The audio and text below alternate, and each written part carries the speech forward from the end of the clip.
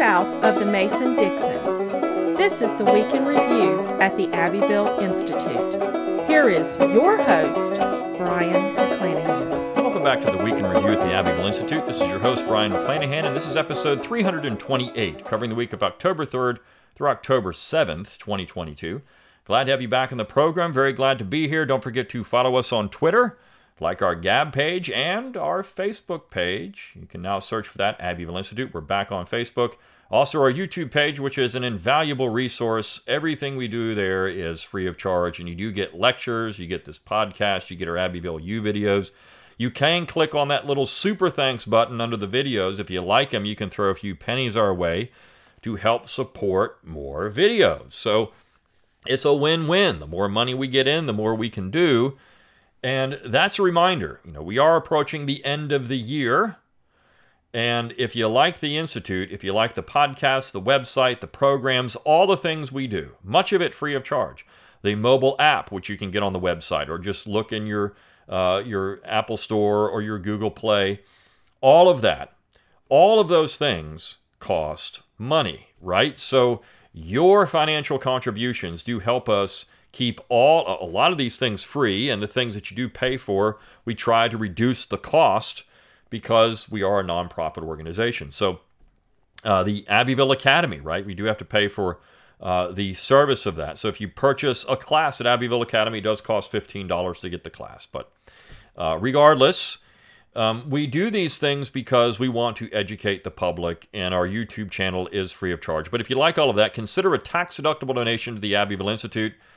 It is, again, tax-deductible to the full extent of the law, so you can go to our webpage, abbevilleinstitute.org, that's A-B-B-E-V-I-L-L-E, institute.org, click on that donate button, and you can donate monthly, annually, or a one-time gift. We are approaching, again, the end of the year, so get in those 2022 taxes, that tax-exempt donation to us.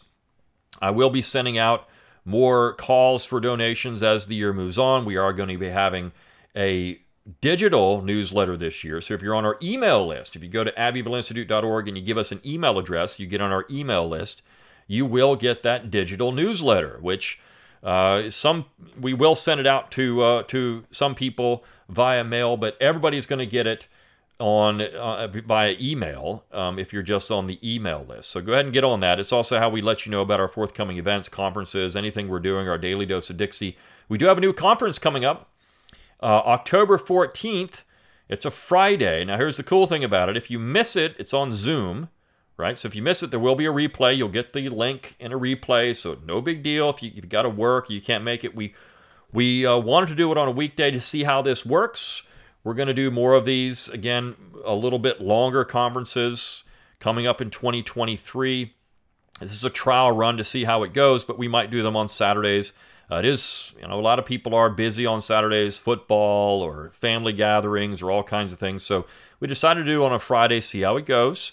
But we are going to have some events coming up in 2023. Check on the events page at abbevilleinstitute.org. Click on that page that says Abbeville Academy. That's how you get our classes.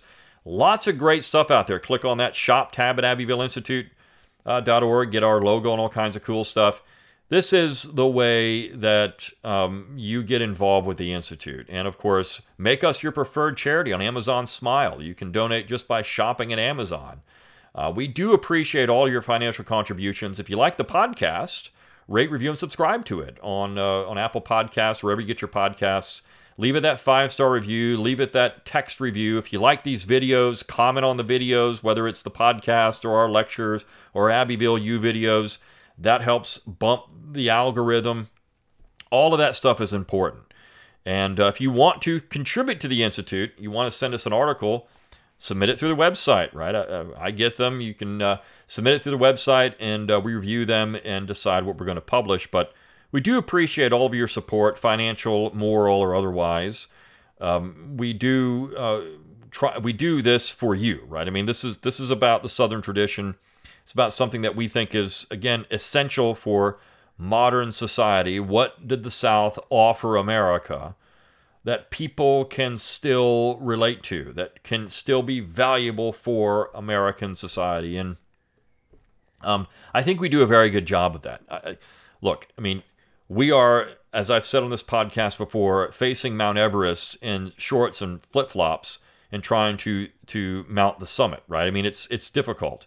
The Southern tradition is now the evil other of everything in society, everything in American society. If there's a boogeyman, it's in the South. If there's a bad guy, he's Southern. This is the way it is, right? And there was a piece that came out of The Atlantic recently. I talked about it on my own podcast for next week, right, as I'm recording this. It'll be out next week. But there's a piece in The Atlantic that's just completely ridiculous. The title is The United States of Confederate America, and the evil is the South, right? I mean, it's everything that's evil in America came out of the South, and all these Northerners are duped by it. Well, we have a lot of people in the North that listen to this podcast, that read our material, a lot of people around the world, because they recognize the South and the Southern tradition is more than just the evil other. It's just that these people are psychopaths, and they have some real fragility issues, and they can't understand that there's something valuable in the South. Now, I would say even that piece actually says there's valuable stuff in the South. But the political stuff, no, that's not valuable. Just the stuff that we like is valuable, but not this stuff. We would say it's all valuable, and it all has a use in modern American society. Again, the political tradition is valuable. There are parts, as I said on this podcast for years, we're at 327 episodes, so I said a lot on this podcast. But, the South is like a rose bush. There are thorns in it. The Southern tradition, I should say. There's thorns in it. There are things that are a little bit uncomfortable in the South, or even a lot uncomfortable in the South. But you don't hack down the whole rose bush because you don't like the thorns, right? You smell the roses, and you think, this is worthy of preservation. Some people have called the South a garden. There's weeds in the garden. It needs to be cultivated. But you don't till under the garden because there's some weeds in it. You let it grow and you let it flourish. And this is what we try to do on a regular basis on this particular podcast and at the website. And so again, we appreciate all your support. We've got, I think, about 10 episodes left this year that we're going to be doing. And so still some time, but just kind of letting you know the end of the year is coming. And we are going to be asking for contributions. This is the time of the year we do it the most, so don't be annoyed with us when we do that. That's something that we have to do as a nonprofit. We have to raise money or we cease to exist. And so we need your financial support. All right. Well, let's talk about the material for the week. We had some really good stuff this week. I think some fantastic articles. I know I went long there on a commercial for the Institute, basically, but this is a way that we promote the Institute through the podcast. So it's not just about the articles. It's about what the Institute does and what it means. So I want to start with the piece that ran on Friday, in fact, and it's by Chase Steely. He's doing a nice job of reviewing Davison's The Attack on Leviathan. And I want to talk about the first part of this essay because it's about American heroes. Now, in 2012, I wrote a book for Regnery, generally just Regnery Gateway, not Regnery History, Regnery Gateway. The Politically Incorrect Guide to Real American Heroes. And one thing that I found fascinating in writing that book, and when it was going through the editorial process, the editing process, one of the publishers said, look, if you're going to include Southerners in it, you need to include Northerners. And so a recommendation was made on a couple of people. And as I read through this essay on Davison, that really rang true with me, because essentially what was being said there is that you can't have national heroes unless they're regional heroes. And so, of course, one of the Northern heroes was Chamberlain, who was a great man from Maine. I mean, there was nobody more magnanimous at the end of the war than Joshua Chamberlain, a man who had been blasted through the hip, right? I mean, this was a guy that suffered because of the South, but recognized the valor and heroism of his opponents and demanded that his men stand at attention as Southerners walked by. These were soldiers that deserved respect. And I can guarantee you that Joshua Chamberlain would have been fine with Confederate monuments. If that man who was shot could admire Confederate soldiers and think that Confederate monuments were okay. I mean, we don't have any evidence that he ever said that, but in his actions, He certainly seemed to be someone who would support that in the South, right? If that man can do it, then these little pink-haired dopes that run around saying we need to get rid of Confederate monuments could support them too. Could live in a world with Confederate monuments. May not support them, but live in a world where they exist. But you see, we don't have that anymore. And regional heroes, as Davidson said, have to be your national heroes because they embody the values of those regions, and then people will think they're important. And then you do create this broader perspective on these people. Lee did become a national hero at one time. I've mentioned this before. 1940, there was a calendar that was given out by an insurance company, and it was hanging in my parents' house for years. And when you got to January 1940, what did you have? Well, you had this northern insurance company recognizing the birthdays of Jackson and Lee. Right? I mean, they were there. Because this calendar went out across the United States and even into Southern homes, and so they thought it was important to recognize that these people were national heroes. That a northern insurance company could recognize the valor and heroism of a couple of Southerners. Of course, it also had Lincoln's birthday in February and Washington's birthday, and Southerners recognized Lincoln as a hero, and this gets into that reconciliationist period in the late 19th century and early 20th century when it was thought, okay, well, let's put aside the real sectional antagonisms. Southerners will say that Lincoln was great, that he was a great president, and he did what he thought was right. Northerners are going to say, well, we don't think secession is legal or valid, but we know Southerners were doing what they thought was right, and that they're heroic people, and we should recognize them as well. And so that spirit of reconciliation is really what's at stake now. Reconciliation is the process by which the South is integrated back in the Union, and Southern culture and Southern society becomes an important part of American culture and American society. That's what the left and the progressives, even conservative progressives, don't like. When I say conservative progressives, that's an oxymoron, but this is what the Republican progressives, right? This is what they don't like. They don't like the South being integrated back into American society because these are the traitors. These are the bad guys.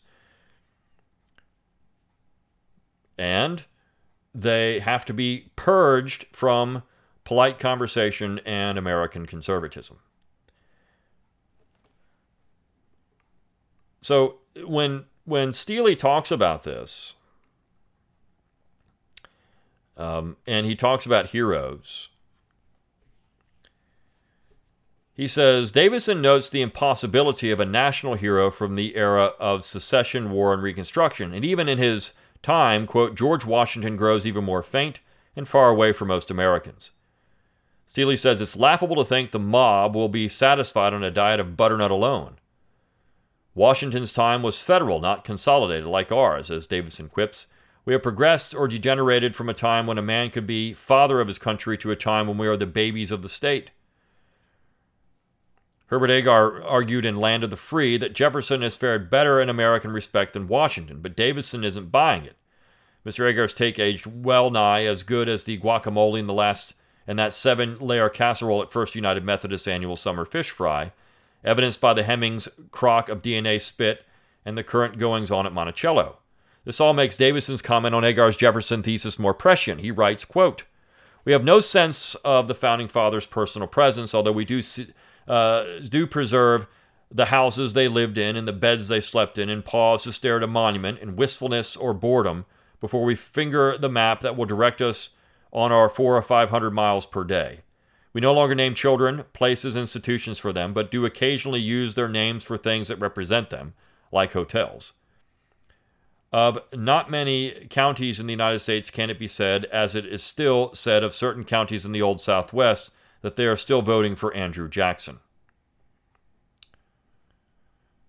So Davison's correct about this, right? You can't name anything after a founding father anymore. That's impossible. These people are gone. And so American heroes no longer exist. And again, I go back to that 2012 book. It's why I wrote it, because I really thought that American heroes, well, I say this, American heroes do exist, is Ruth Bader Ginsburg. It's Martin Luther King. It's Barack Obama. It's people on the left that are recognized by the left as being the embodiment of America. That's who the heroes are on the left. That's who American heroes are now. You can't have Thomas Jefferson as a hero because he is a racist slaveholder. Same thing with George Washington.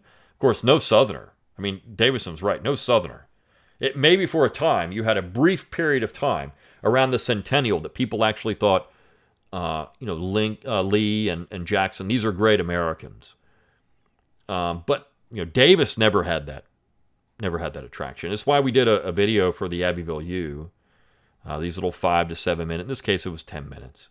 But a video from Jefferson Davis's descendant, Bertram Hayes Davis, that talks about Davis, the American, the statesman. It's a great video. And it's very informative. And I mean, he gets into the point why Davis should be recognized as one of the great men in American history. The South was certainly part of America. The Confederate States were certainly part of America. These were Americans. These were members of the United States government for years and simply decided to have self-determination. We know it didn't work out for them, but they were certainly part of that. And because of that, anytime you talk about the South, well, it's stained with slavery and treason. We know the South is bigger than that. We know American heroes are bigger than that. And that's why we do what we do at the Institute. It's why we spend so much time trying to expand out the Southern tradition beyond 4 years of war. It's why we talk about 1930s Southern philosophy and history. Because these people are as much a continuation of that Southern tradition as, say, Lee was a continuation of the Southern tradition of Jefferson and Washington. I mean, there's no way around this. There's a continuity between all these things. So the Southern tradition, and I agree with Davison and Steele, that this is a very difficult thing to come up with an American hero. In fact, he concludes in this piece on that subject. He says, where does that leave us? Davison thinks there might be some unwritten law on the subject, quote, which could be stated as follows. To be an American hero, a man must be a sectional hero, but no true sectional hero can be a true or complete national hero. This leads him to believe, quote, that the only kind of really national hero we can have ought to be a hero who embodies the federal conception. The federal sphere will accommodate the statesman, but not the hero. Who embodies the federal conception, meaning real federalism, regionalism. So we can have our heroes that were real regionalists, people that really believe in the federal republic, the federal union. That's what we can do for our heroes. And I really like this because, again, this is what we do on a regular basis at the Institute. So that leads back to the piece on Monday. They kind of bookend together nicely. And this is a talk by Marco Bassani at our 2004 summer school. And approaching 20 years ago now. But the title is Southern Resistance to the European Concept of Sovereignty. This is something Bassani has talked about on this at various conferences we've had. We had him on for an Abbeville Academy lecture on his book, his most recent book. But the European concept of sovereignty is different than the American concept of sovereignty. And the state, the European centralized state, in some ways is different than the American concept of state. Though when Jefferson writes about states in the Declaration, he's certainly drawing a comparison between the state of Great Britain and the states in the United States, which would be the state of Virginia, state of North Carolina, South Carolina, Maryland, Delaware, Georgia, Pennsylvania, New Jersey, New York. I mean, all these are states. Massachusetts, Connecticut, Rhode Island. All these are states, right? And, New Hampshire, all states. And so the European concept, though sovereignty is different. I mean, sovereignty came from the center. Sovereignty came from the king. We know that the French Revolution was in direct conflict to that. They even said it in their Declaration of Rights. But Americans had always believed that sovereignty was from the bottom up, that there was certainly a popular notion to it. And as Jefferson said in the Declaration, the legislative power is incapable of annihilation. So because of that, even if the central authority abolishes your legislature, you still have it. And this is what was happening in the period leading up to the war. So this modern conception of state, this European conception of the nation state, is really antithetical to the American expression of what those things are until you get to the 20th century, when we start talking about the United State, not the United States, and that becomes much more prominent, this centralized power. And it really begins again with Lincoln's victory in 1865 at the end of the war. I mean, this concept of the centralized nation state becomes very important at that point. So again, because we have these different concepts of unity and what it means to be a federal republic or a national republic or a nation state, when you have Davison saying we can't have a national hero and Bassani saying, well, that's because America is not really a centralized European state, these things work well together. All of the stuff that we do fits together in some way. You just have to see it, right? And so I really like this talk. I mean, it's a great talk. And if you want to get into the deep philosophy of it, right, get into the weeds on some of these things, Bassani is very good for that. And then we had some pieces this week on a couple other things. One thing, we do have a summer school lecture up, A Tale of Two Monuments. This is Tom DiLorenzo at the summer school talking about Abraham Lincoln. And what I mean by that is, he's talking about how we have this Lincolnian America. It's something Don Livingston talks about a lot. But, look, Lincolnian America works because for the centralizers, for the establishment, because it does establish a very powerful centralized nation state with a strong executive that can make decisions from the top down. And Lincoln's monument is a symbol of that. I mean, Lincoln is sitting there in Washington, D.C., in his American Parthenon, and we go to worship this monument just like you would Athena if you were in Athens, and you're worshiping the state. You're worshiping Lincoln's concept of American authority and the United States. And that concept of authority in the United States is completely opposite of what the founding generation wanted when it came to power, state powers, powers of the federal government. We know it because they said it. But Lincoln's monument is a reminder that the center is the most important thing in American society. It's a reminder that the center is everything in American society. And that's when, we have Al Benson writing on October 6th. We've been lied to. He says, much of what we gotten from our history books has been wishful myth. Those who are the victors in wars and other world situations get to write the history books in which they make themselves look good and their enemies look bad. The bad things they've done are either ignored or swept under the rug, while their enemies' faults are magnified tenfold. So this goes back to monuments, symbols, history itself, what Bassani was talking about, what Steele is talking about, what Tom DiLorenzo was talking about. The victors get to put up the monuments. He says, Arthur R. Thompson, in his book To the Victor Go the Myths and the Monuments, has noted that a lot of this sort of thing. He has written, quote, in the case of the American Civil War, the above is the case for both sides of the conflict. Both have rewritten history and set up monuments to some of those best forgotten. Worse, there is too much concentration on the battles and not on the politics and influences of these events. I'd have to mostly agree with him here, as Benson says. Over the last years, I've noticed that lots has been written about the battles and the real reasons for those battles ignored, and the real reason wasn't slavery, contrary to what most history books tell you. Now, of course, Thompson, I don't know if he's not being really self-aware, but Southerners did write a lot about the war, and they did write a lot about their monuments. But,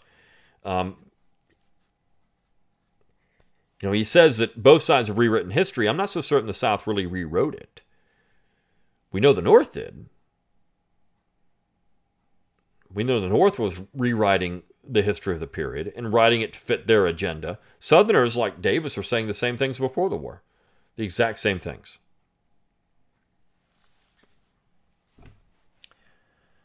Benson says, as for the South rewriting history, given the Northern proclivity to lie about the reasons for the war, some of that is understandable.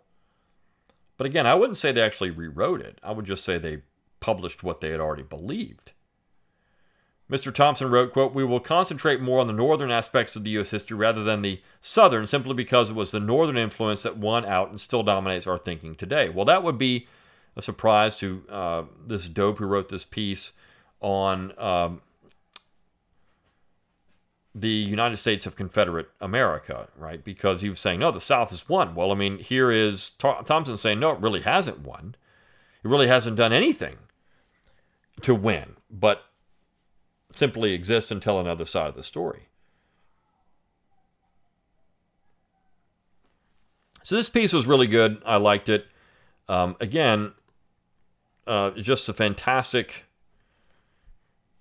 evaluation of where we are in modern society. And then the last piece of the week, another great one by Brandon Meeks, The Rainmakers, short little story. I'm going to read this because one of the things we try to do at the Institute is not just the political stuff and the military stuff and the economic stuff, the culture war. We want to have something that's positive.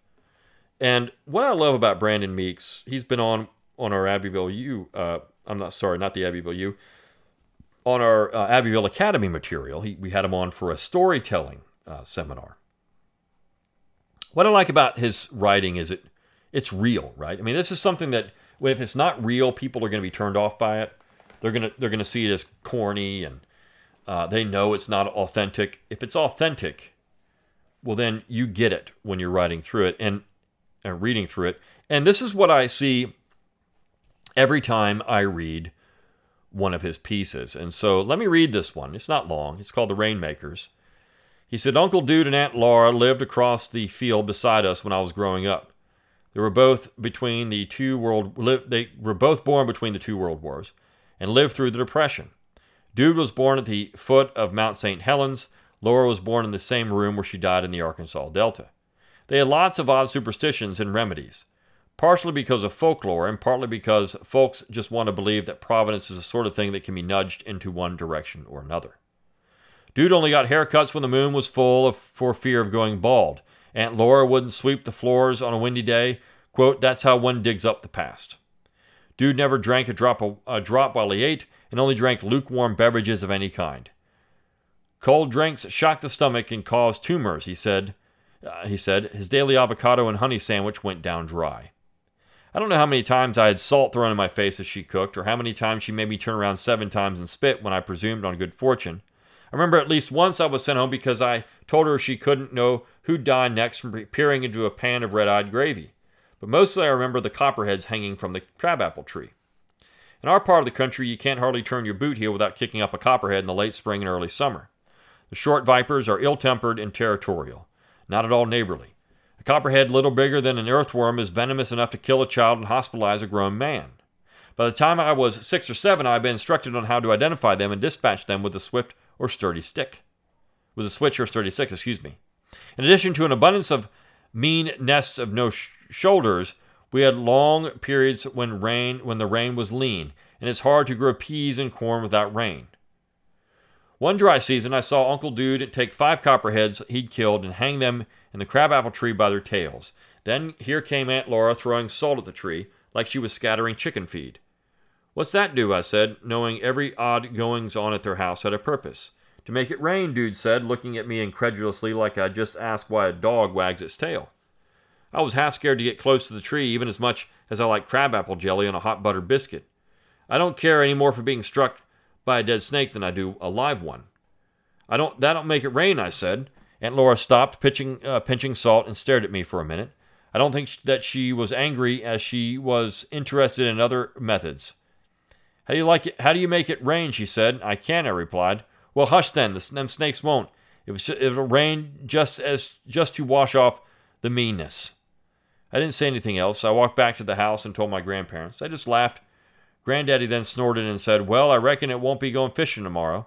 And he didn't. It rained for 5 straight days. Just a fantastic little short story that gives you an idea of life in the Appalachian region, life in the rural South. A really fascinating piece of Southern culture. And again, this is something we do on a regular basis at the Institute. So if you do like what we do and you want to give that tax-deductible donation, just go to the website, click on that donate tab, or check your email. They'll be getting more emails from me instructing you how to donate. Do all that stuff because it's so important for us to keep our mission going. We need financial support. All right. I will see you next week. Until next time, good day.